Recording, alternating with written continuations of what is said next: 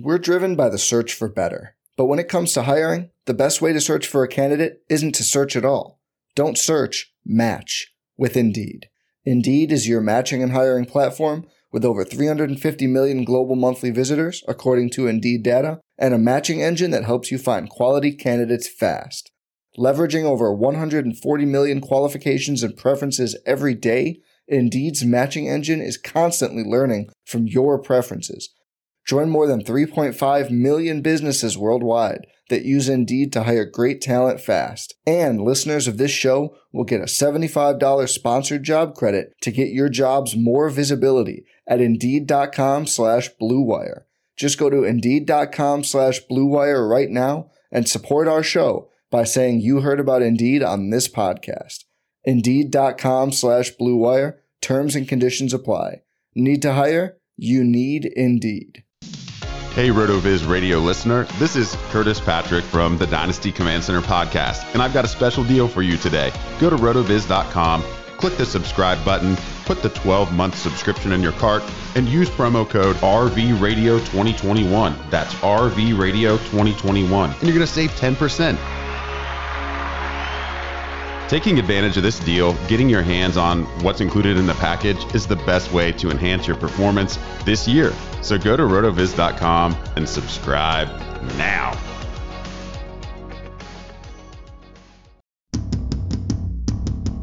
Dynasty Tradecast.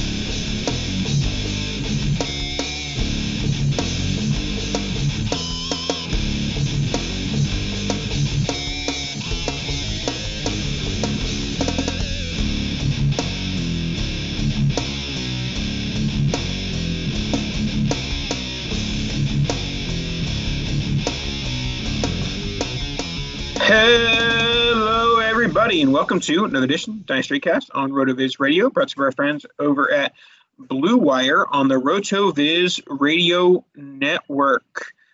July is in the books. We are into August on the Dynasty Tradecast, where we're going to start talking about some win now type stuff, but also still keeping your Dynasty stuff in tune. And that's what we're here to do with myself, Nathan Powell, and my lovely, amazing American co-host, Dan Sanio. As if my nationalities have changed at any point. The only person with any changes is you recording in a hotel at the moment, which internet seems good enough. I don't know. We're breaking up a little bit, so we'll see how we make it through this one. But this will be the last one, and there will be some announcements made on the Twitterverse and the Instagramverse in the coming days. But hotel for now, and so. Let's get into the show. We're going to talk about some news and notes and some, interesting, topics that might be coming up in your leagues. And then some rookies' path to production, basically talking about specific rookies and how they're going to produce at the expected amount of production or even exceed that production for maybe some players that have some higher expectations. So, start us off. The big news of the week is one Carson Wentz with a foot injury that has been bothering him since high school. If you've ever said the sentence, Carson Wentz is playing like he's got a broken foot out there, well, it's because he has. And I guess he's decided to finally, and the Colts have decided to finally fix that up. So I guess the Eagles are even more incompetent than once first believed. But Quentin Nelson also has the same injury. He is also out for that similar 7 to 12 weeks. So let's start off with Carson Wentz here. He's the main discussion point. This is bad news for Carson Wentz. This was supposed to be his opportunity to redeem himself, his opportunity to rebound, his opportunity to produce in an offense with Jonathan Taylor and Michael Pittman and T.Y. Hilton. And now that opportunity is not going to happen until at least midseason. Yeah, I mean, it's unfortunate. I thought this was going to be the opportunity for him to kind of prove everybody wrong. And all of this really does is reiterate the fact that he can't stay healthy. And even if he could, is he really going to be, a difference maker or an above average starter? I don't think that was ever going to happen. But if it were to happen, it was going to be in Indy with that offensive line, even though the weapons are mediocre at best. Everything was kind of what he needed to succeed and getting a nice offensive line, even though He had a halfway decent one in Philadelphia. This is, yeah, if I wasn't all the way out before, which I'm pretty sure I was, I most definitely am now. He's just a walking injury. That's or a limping injury, I suppose, at this point with a foot injury. Yeah, I mean, I haven't necessarily been all in on Wentz. I don't have any on my teams. I've dabbled a couple times, traded him back and forth a few times, but I did have some hope. I did think that his ceiling in 2021 was fairly high in that, with a Frank Reich Indianapolis Colts offense. And I guess you could still say like there's opportunity to rebound the second half of the season if he comes back, week 9, 10, 11, that range. But at the end of the day, the Colts are not going to get back what they were expecting when they traded essentially a third and a first or a third and a second for Carson Wentz. And so it's a bit frustrating for Carson Wentz managers. I think that at this stage, I'm not going out and it's weird because I think that he might end up being undervalued over the next couple of months, but that doesn't mean I'm going to go start sending offers. Yes, I acknowledge the opportunity to rebound in value, but I think there's enough risk there where I'm just like, I'll let someone else, fight that battle. Yeah, the floor is about as low as it gets for an NFL starting quarterback, and it got lower because of this injury. Right, and honestly, you kind of alluded to the Eagles earlier on being a little bit at fault for even going out and getting Wentz, but this is on Carson almost entirely. He's had this injury since high school. He could have fixed it in high school. He could have fixed it in college. He could have fixed it anytime in his first however many seasons he's been in now. Think about another. I mean, he could have double dipped. All of his time he's missed in the NFL, he very easily could have gotten this fixed during that stretch because it's something that's been lingering. He could have been recovering from a toe injury and the torn ACL. I mean, he could have fixed everything all at once. And honestly, I don't feel like it's going to work out for him in the NFL. It just feels like bad decision after bad decision. The one good decision he made was, well, it probably wasn't even his decision, was getting himself to Indy.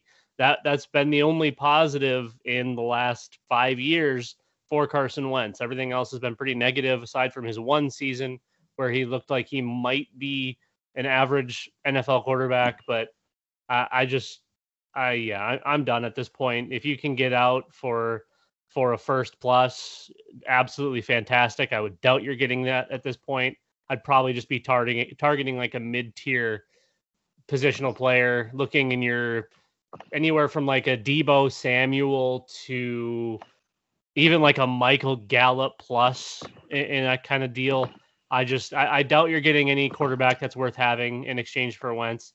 And the only way, Nathan and I, pretty much build the same way, but the only way I like to transition off of a quarterback that is only going to be losing value until he's back is by going younger at wide receiver. So my move here would be either to get draft picks or to get younger at wide receiver and keep the upside. I don't think he's ever going to exceed low end QB2 production.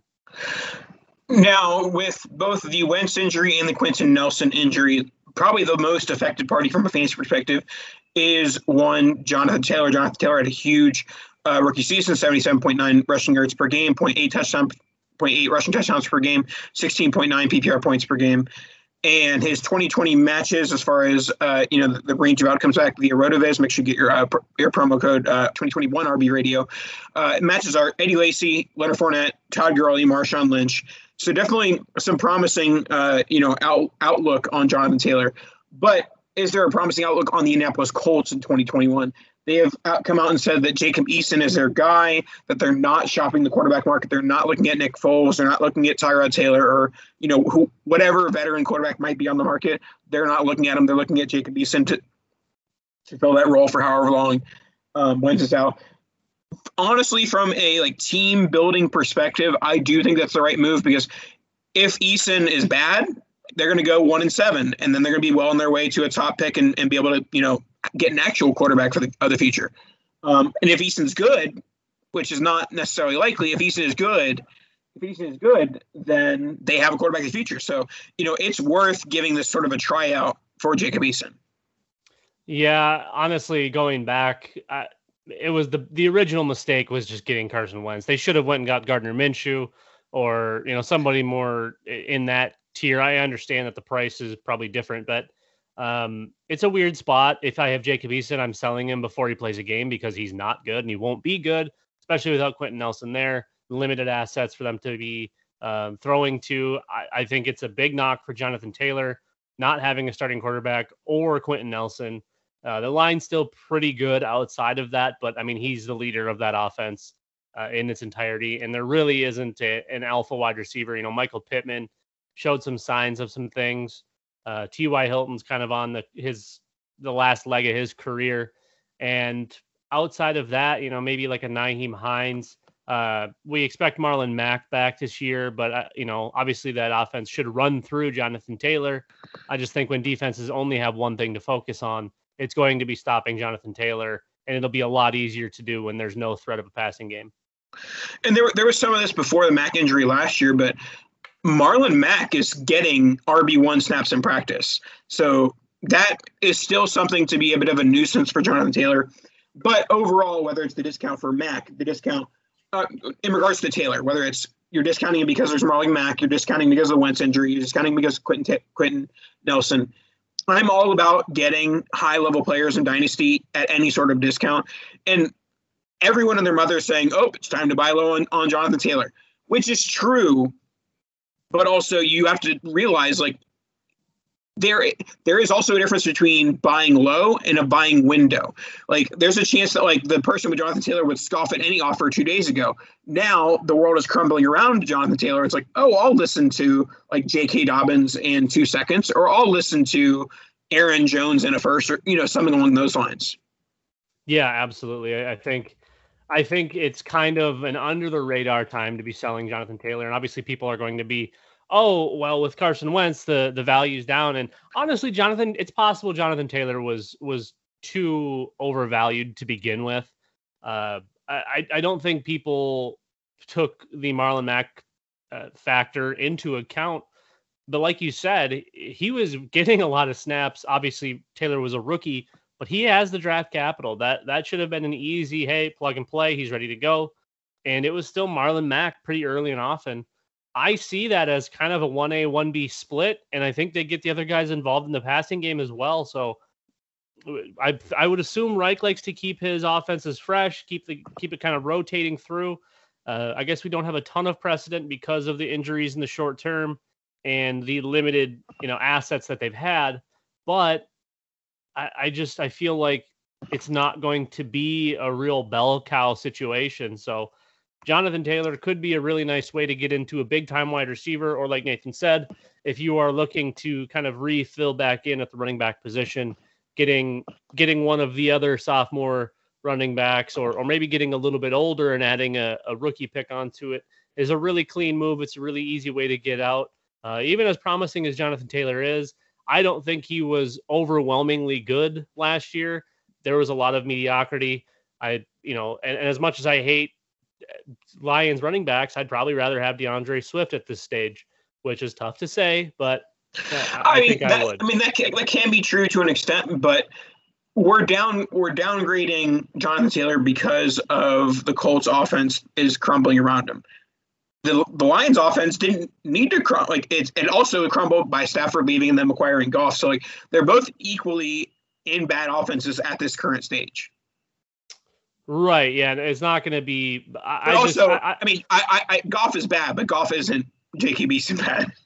And I think Swift has more natural ability than Taylor. I think Taylor's a better pure runner, but I think Swift brings more to the entirety of the game. It's just Detroit, and I always hesitate when anything is combined with Detroit. And just to go over Jacob Eason, in case you're like, some Devy guys liked him, and I fall into this trap every single year. A guy who was a Devy prospect, I end up liking him in the late rounds of rookie drafts. I do it every year, and I actually didn't end up with too much Jacob Eason, so I'm surprised by that. But Jacob Eason, one-time Devy darling at Georgia, and his box score scout via RotoViz is not pretty. His 100% match sim score is Nate Sudfeld, 99 Mike Glennon, 91 Willie Tuitama, whoever that is, and 87, Sean Canfield. So a whole lot of nothing as far as his comparables on the RotoViz box score scout. So not exactly thrilled with Jacob Eason, but like I said, from a team building perspective, the absolute best decision is not to go after a Nick Foles, to not go after a fill-in quarterback. Just be bad. And on the rare chance that he's not bad, then he's good. Yeah, no, I mean, it'd be an outlier, but we've seen crazier things. So if people are really leaning on the fact that Eason could potentially be the future, I think that's a really easy way to get out of that share and get free value. I can't imagine really anybody's thinking that way. So I mean, I think you can get a late second for him right now. I think you can get more than that, to be completely honest. Yeah. I think, especially if you're targeting the Wentz owner, and if Wentz was their QB2 in a super flex league, or potentially their QB1, if they went with kind of the late QB model in a draft, or if that's just kind of how they've built their team, they're going to be chasing those points, because chances are if they're kind of, not great at quarterback, but the rest of their team is stacked, they're going to want those points. And that's honestly cheap points for a contender. All right, let's go on to our next topic, which is Kirk Cousins and COVID. Dynasty Tradecast had this question or discussed this topic probably about a month or so ago, basically talking about how we're valuing players that are either publicly unvaccinated or failing to disclose, which also relatively means that they're not vaccinated. How does that impact their fantasy value? How does that impact their dynasty value? And we even mentioned Kirk Cousins as someone who's like, I am choosing not to reveal my decision. And now the entire Vikings quarterback room is on the COVID list. Presumably at this stage, obviously this comes out in a couple of days, so it might come out that, Kirk Cousins tested negative and it was just one of the other quarterbacks. But right now we're kind of presuming right now that all of the Vikings, what's his name? Kellen Mond, Kirk Cousins, and Nate Stanley all have COVID, basically.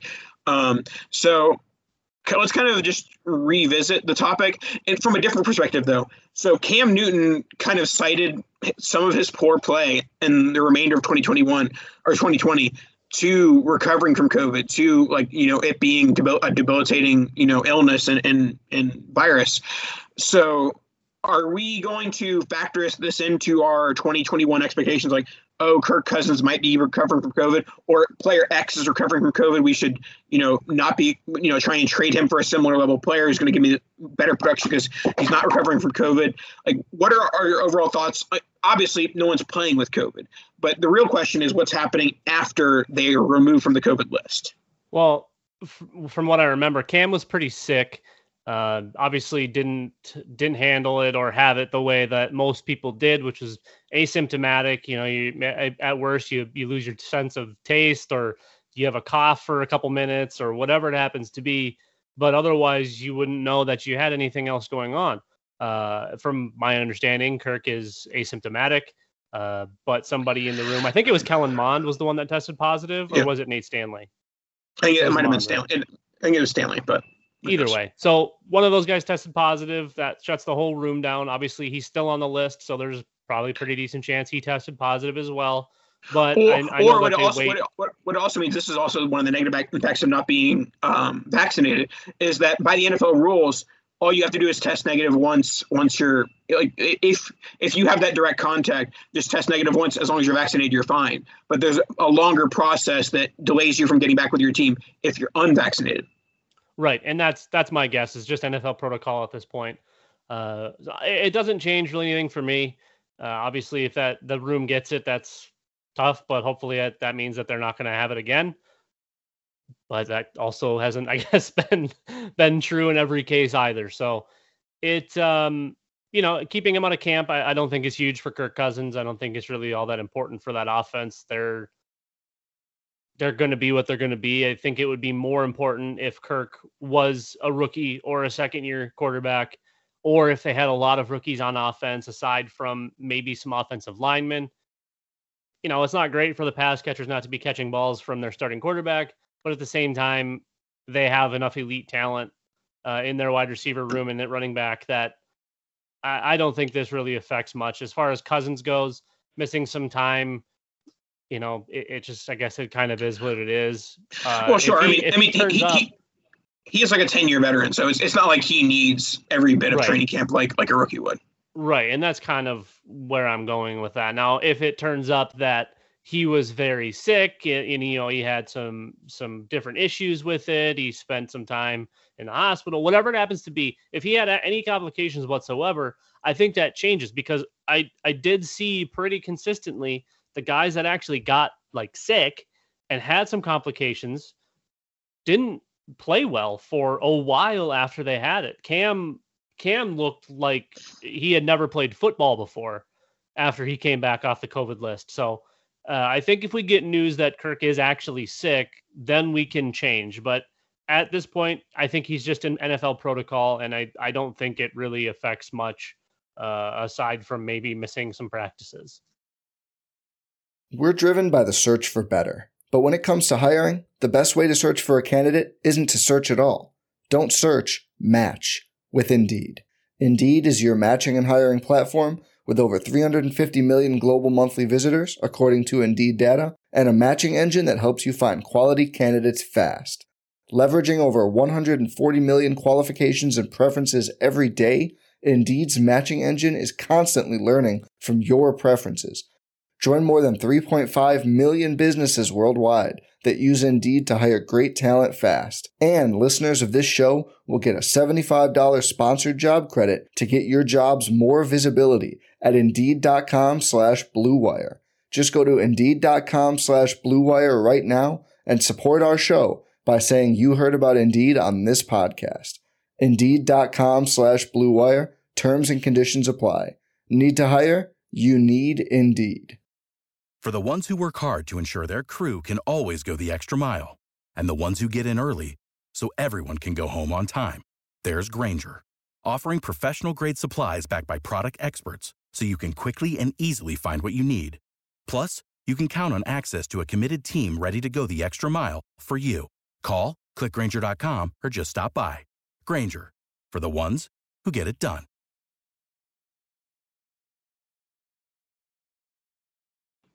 All right, let's move on to some Devy talk here. There was some NIL. What is that? I forgot what NIL stands for. Anyways, it's the way that college players are now paid. They're basically able to pay. Nike's able to pay them. Local car dealerships are able to pay them. To use their image and likeness, national image and likeness, or whatever it's called. So the NIL, I wasn't really expecting this to have much impact on the Devy sphere. It's like, okay, well, instead of, I'm having a Devy player who's not making money, I have a Devy player who is, up, at least forward and up front. And I didn't think it would change much, but we have news that pretty much shows that it could change leagues depending on how commissioners want to approach it. Quinn Ewers, who is, I believe, the top-ranked quarterback and maybe even the top-ranked player of the high school class of 2021, he has forgone his senior season and his senior year of high school. He's going to graduate the summer of 2021 and be attending Ohio State in the beginning of the fall 2021, and he will be eligible to play in fall 2021. So we can talk about a variety of things here, but my first question, I am a Devy commissioner, and I do not allow for high schoolers to be selected or auctioned because I think that it requires a level of depth and understanding that not everyone has. And I think it's a bit unnecessary because you still have so many years before he reaches the NFL. Well, Quinn Ewers is now 3 years away from the NFL, whereas I expected him to be at least 4 years away from the NFL, just a few months ago. So what are your thoughts on, do you think that with a move like this, does this kind of force the hands of commissioners to allow for high school players in Devy? Or do you think it's like, you guys can just deal with it, you'll take Quinn Ewers? And, Quinn Ewers is not going to be the everyday example. He's going to be like, there's probably going to be 2 to 3 guys per year as this evolves that this happens with.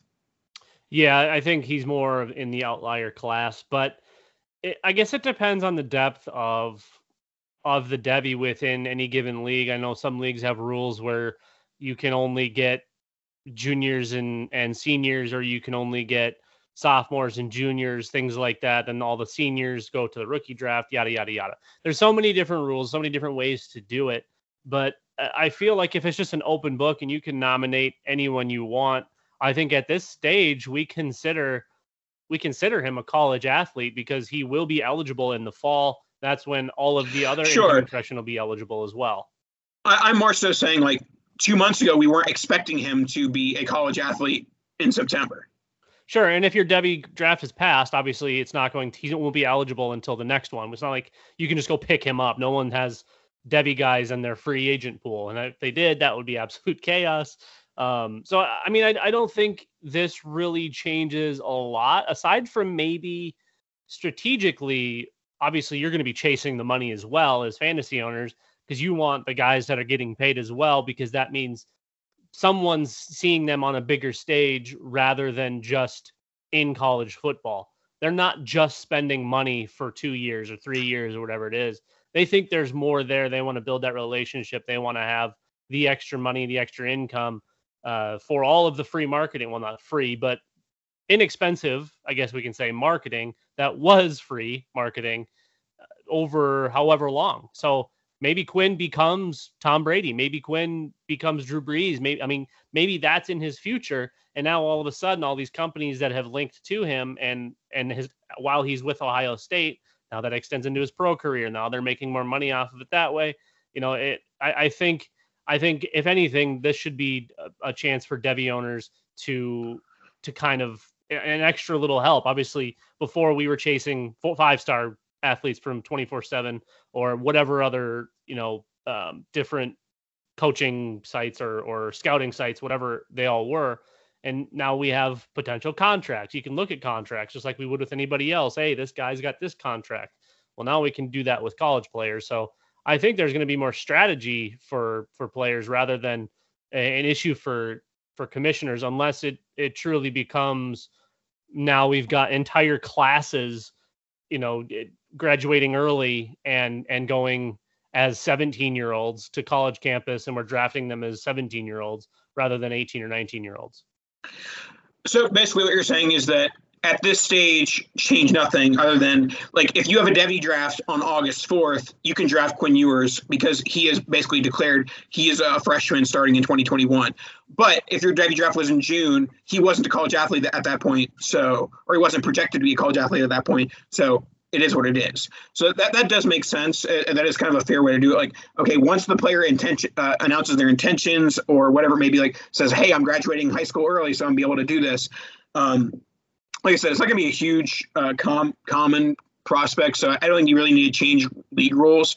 I certainly wouldn't want to make this league change rule and then have like half of the Debbies be high school seniors, because I feel like that, is not for the best of the league.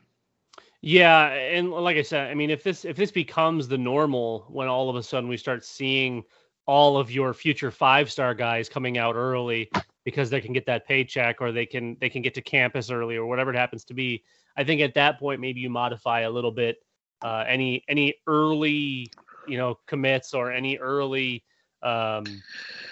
whatever.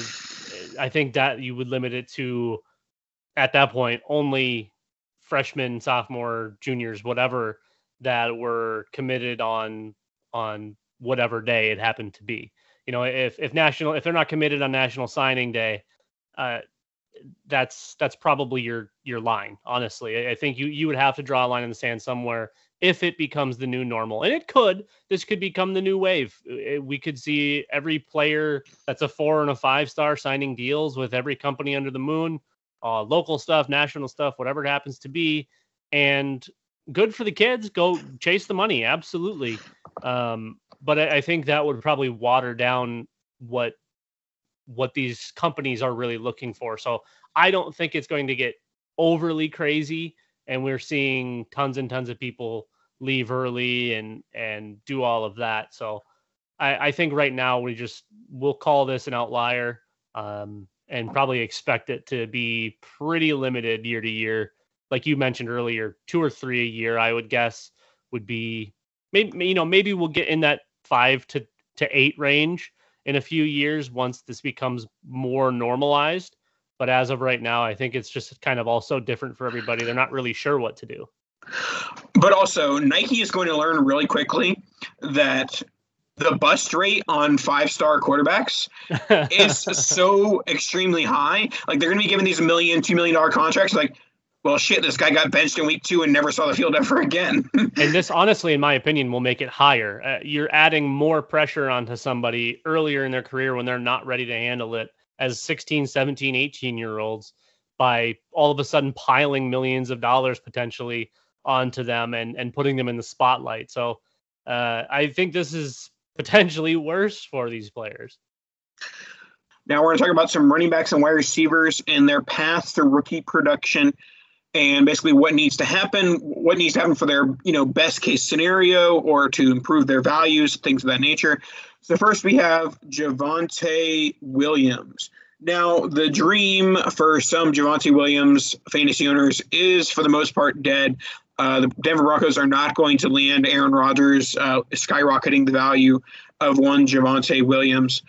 But what are some things that you can see happening or you think could happen that will make him live up to his value, exceed his value? What are some things that need to happen? Well, I think the obvious one is that Melvin Gordon isn't 100%, or Melvin Gordon, maybe Vic Fangio and the Denver Broncos see him as kind of a secondary piece at this stage. Whether it's Teddy Bridgewater or Drew Lock, I still think that offense is going to be relying a little more than maybe they have in the past on the running game. And I think that's probably why they brought Javonte Williams in. Now, they do have 2 great wide receivers in Jerry Jeudy and Cortland Sutton, as well as Noah Fant. And, Philip Lindsay's not in town anymore. Royce Freeman isn't a thing. It's really Melvin Gordon and Javonte Williams. So I think there's a pretty clean path here for Javonte Williams to some production. I don't think he's a 1A at all in 2021. I still think it's Melvin Gordon's backfield, but I think there's a real chance that it gets to that 60-40 or even a 50-50 split. And then if at any point Melvin Gordon isn't 100% or he does get fully injured, it could be the Javonte show earlier rather than later. My only concern is that he seems to me more like a 10 to 12, maybe 15 touch kind of guy rather than a bell cow guy. I'd like him more in a committee with whatever complement that they can find. If that's Melvin Gordon, great. I just think he's probably going to be more suitable with a little more splashy player next to him. So we'll see. I guess it's, we'll see what Denver wants to do. We'll see if he's involved in the passing game or if that's just going to be strictly the 2 wide receivers and Noah Fant. Beyond that, I don't think they really are going to throw the ball enough to keep everybody involved and interested. So yeah, I feel like they've got a couple of similar players in Gordon and Javonte Williams, but hopefully he can prove us wrong and maybe show out a little bit as a rookie. Yeah, with Javonte Williams, his box score scout is not the prettiest.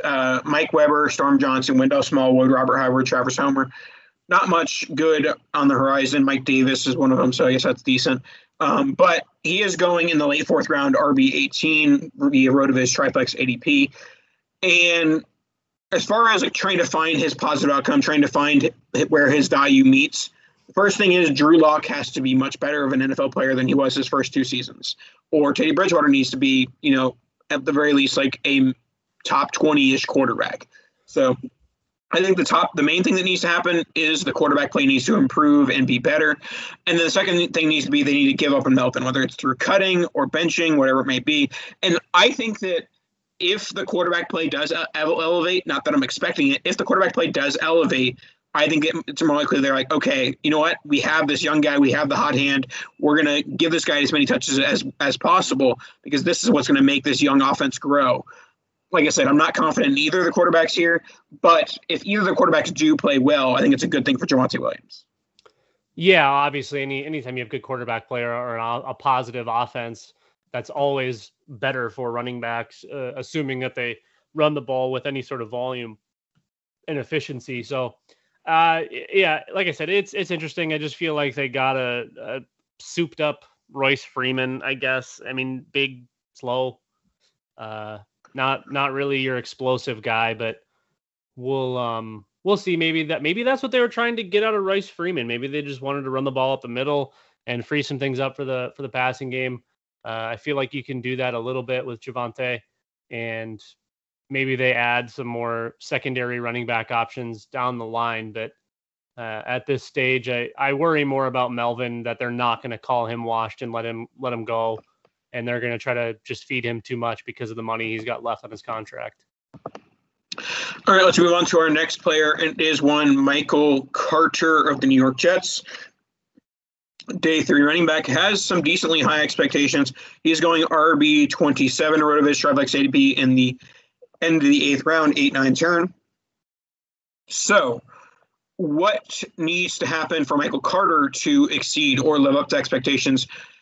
Similar to with Javonte Williams, I think quarterback play is huge here. If Zach Wilson plays well early on, I think that's going to be a positive indicator for Michael Carter. The Jets really don't have much at the running back position. Really, he's going to get some volume either way. It's just a matter of, is the Jets running back volume going to be good volume to be had? Well, yeah, like you said, there's not much standing in his way. I think, honestly, the big thing here is Michael Carter any good? I don't know that we know that. But there's been plenty of bad running backs to be productive. Like Monte Ball was like RB13 his sophomore year. But that offense was still somewhat okay, right? This offense could be an absolute train wreck. If Zach Wilson isn't at least average, it's going to be ugly. And I think it's going to be ugly pretty early on. I feel like, if anything, it's going to be a struggle bus for the offense and Michael Carter. I feel like he gets lost behind the line way too easily. And when you're doing that on a line that's already allowing more pressure than they should be, and allowing running backs no space, that's not going to be great for him. But the volume should realistically be there. We just really, really need Zach Wilson to not be a potato, and we need the wide receivers to be able to get open. That's a lot to ask. I don't have huge expectations for production in this offense, but the volume says that there should be something there. So I guess it depends on if the juice is worth that squeeze. But for me right now, I'm probably avoiding the situation until we know more, which obviously right now is the best time probably to get in, because he's going to be at his cheapest. Probably same with Zach Wilson, to be honest, unless they both completely tank. But it's a weird one, because volume tells me that I should chase, but ability and situation are kind of lingering in my mind. Like, not going to chase that. And let's move on to another New York Jet, Elijah Moore, who has been getting some run with the ones, according to the good old Roto World NBC Sports Edge blurb. Elijah Moore's, getting some run with the ones, which a little bit unexpected with, thought they might lean on some Denzel Mims. Denzel Mims, according to practice reports and things like that over the last, 18 months, he's terrible. He's not good. He's bad and shouldn't be an NFL player. So Elijah Moore getting some run with the ones basically means that he has the opportunity to be the wide receiver 2 behind Corey Davis. So do you see Elijah Moore in year 1 as he's dependent on what happens with Zach Wilson, or do you think he's going to get enough volume regardless where he's going to be, a top 60 wide receiver? Originally, I was pretty far off of Elijah Moore. I didn't get it. And the more I watched and kind of the more we learn now, the more I'm kind of getting like an Emmanuel Sanders type vibe. I feel like he can play that little slot and stretch the field for them from the inside. It's a weird one, because he should get a bunch of volume because, like you mentioned, and the reports say Denzel Mims is bad. I've been saying Denzel Mims is bad for 3 years. No one will listen. He's not good. He's not going to be good. He's just someone that came from a college that I refused to affiliate with after all of my misses. I fell in love with too many players from that college, and they shall remain nameless. So it has nothing to do with all the other bad things that happened at that school. Yes, I mean, we don't need to go to that. I wasn't going to go there, Nathan. I'm glad you took it there, though. No, I've really come around on Elijah Moore. I do think he can be I think he can be definitely serviceable. And I honestly think there's a good chance that he sneaks into like a top 36 this season. Again, it kind of all relies on whether Zach Wilson is halfway decent or if he's awful. I don't think anyone's expecting Zach Wilson to be great. I don't think we're expecting a Josh Allen type rise. I think best case scenario is he turns into Baker Mayfield, which is kind of what he is. And a lot of people have really high hopes for Elijah Moore. A lot of people see Antonio Brown. I'm a little more realistic in seeing a lot of what I saw in Emmanuel Sanders and a lot of what I liked. And in this day and age, when we see these kind of smaller playmaker type wide receivers, he kind of fits that mold. So I got more excited over time. I do think Elijah Moore is still a pretty nice buy. And I think you can get him for relatively cheap. I would guess an early second would be a pretty easy, fair deal to get. And honestly, I think there's a lot of upside in that early second by getting Elijah Moore. All right, let's wrap up the show with our final wide receiver, which is Rashad Bateman. Rashad Bateman got the quote-unquote bad landing spot by going to the Baltimore Ravens at the end of the first round. Now, I've been kind of bullish on the landing spot. I think Lamar Jackson is going to have a huge 2021. I think he's going to have look much more like – and Lamar Jackson is another guy who looked very bad after COVID. And so if we look at, 9-10 months removed from COVID, he might be closer to that 2019 than we saw in 2020. So I'm bullish on Lamar Jackson, and that kind of means I'm bullish on Rashad Bateman, especially after John Harbaugh – is it John or Jim? John Harbaugh announced today that Marquise Brown I don't know if you ever heard about this, Dan. Marquise Brown has a hamstring injury. Have you ever heard of that? Soft tissue, you say? Never heard of it. And I am a huge Marquise Brown fan, but unfortunately, John Harbaugh said that it may be of the more serious variety for Marquise Brown's hamstring. And if so, if I'm going to stick with my huge year for Lamar Jackson opinion, that is going to result in a huge year for rookie Rashad Bateman.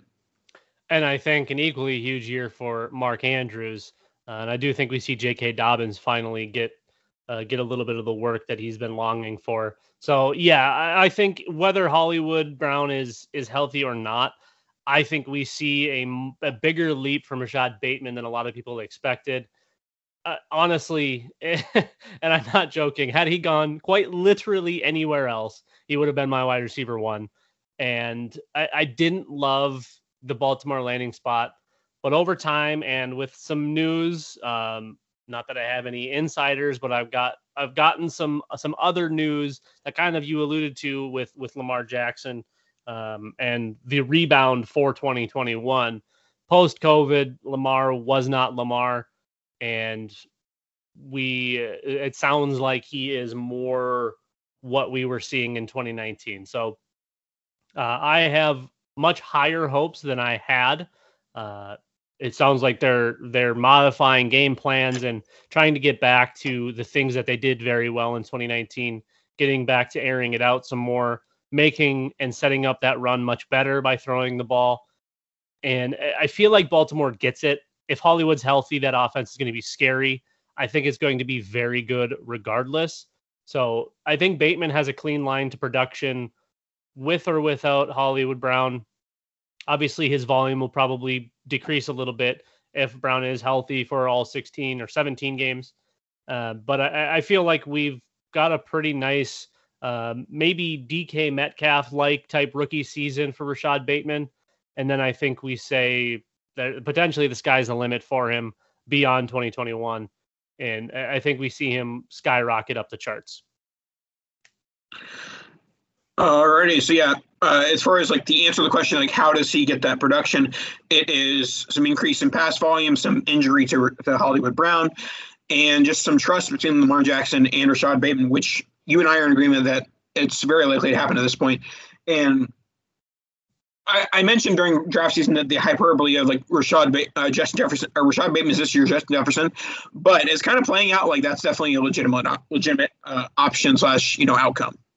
Yeah, and that's big praise to try to put on somebody, and we haven't even seen him take a snap yet. But I would have had them in a very similar category as college prospects. So I definitely don't hate seeing that. Obviously, we all think Jamar Chase is going to be an absolute world beater. So I think Rashad Bateman is on par with him, and obviously Justin Jefferson.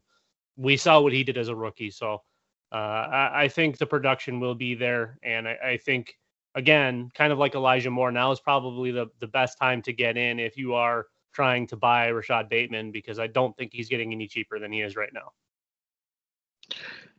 Alrighty, that should wrap us up for this evening. Any last words, Dan? That should do it. All right, make sure to subscribe to RotoViz, RV Radio 2021. And yep, we're in August, so we're creeping towards the season, and go make some trades. Kadosh!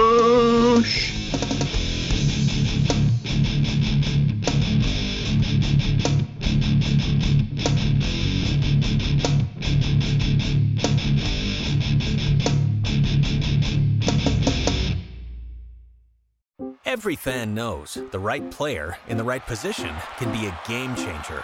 Put LifeLock between your identity and identity thieves to monitor and alert you to threats you could miss. Plus, with a U.S.-based restoration specialist on your team, you won't have to face drained accounts, fraudulent loans, or other losses from identity theft alone. All backed by the LifeLock $1 Million Protection Package. Change the game on identity theft. Save up to 25% your first year at LifeLock.com/aware.